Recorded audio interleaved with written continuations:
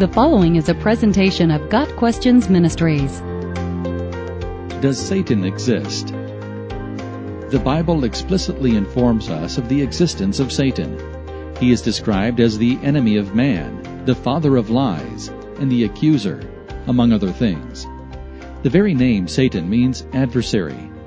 Isaiah 14 verses 12 through 17 explains that Satan was originally an angelic being, but he decided he wanted the honor and worship due only to God, and was thrown out of heaven.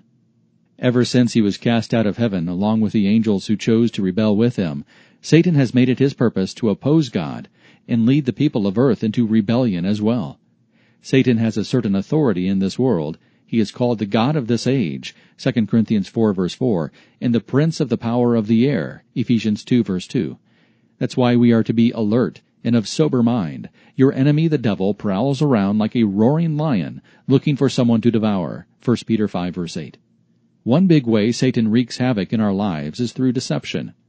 When Satan deceives us about who God is, who God says we are, and who He is, he gains power and authority in our lives. Satan does not exist is one of the most potent lies Satan tells. At creation, God gave mankind authority over the earth.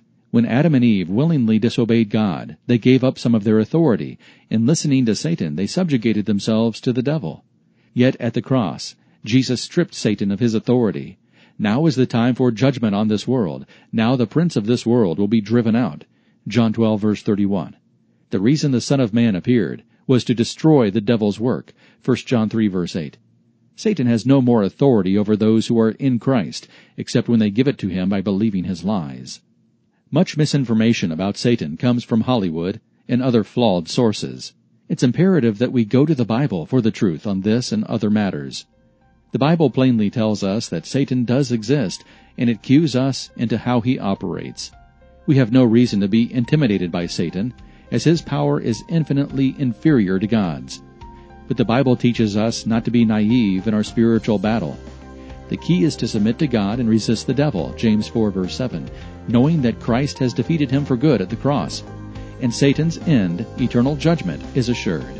Revelation 19 verse 20. Got Questions Ministry seeks to glorify the Lord Jesus Christ by providing biblical answers to today's questions. Online at gotquestions.org.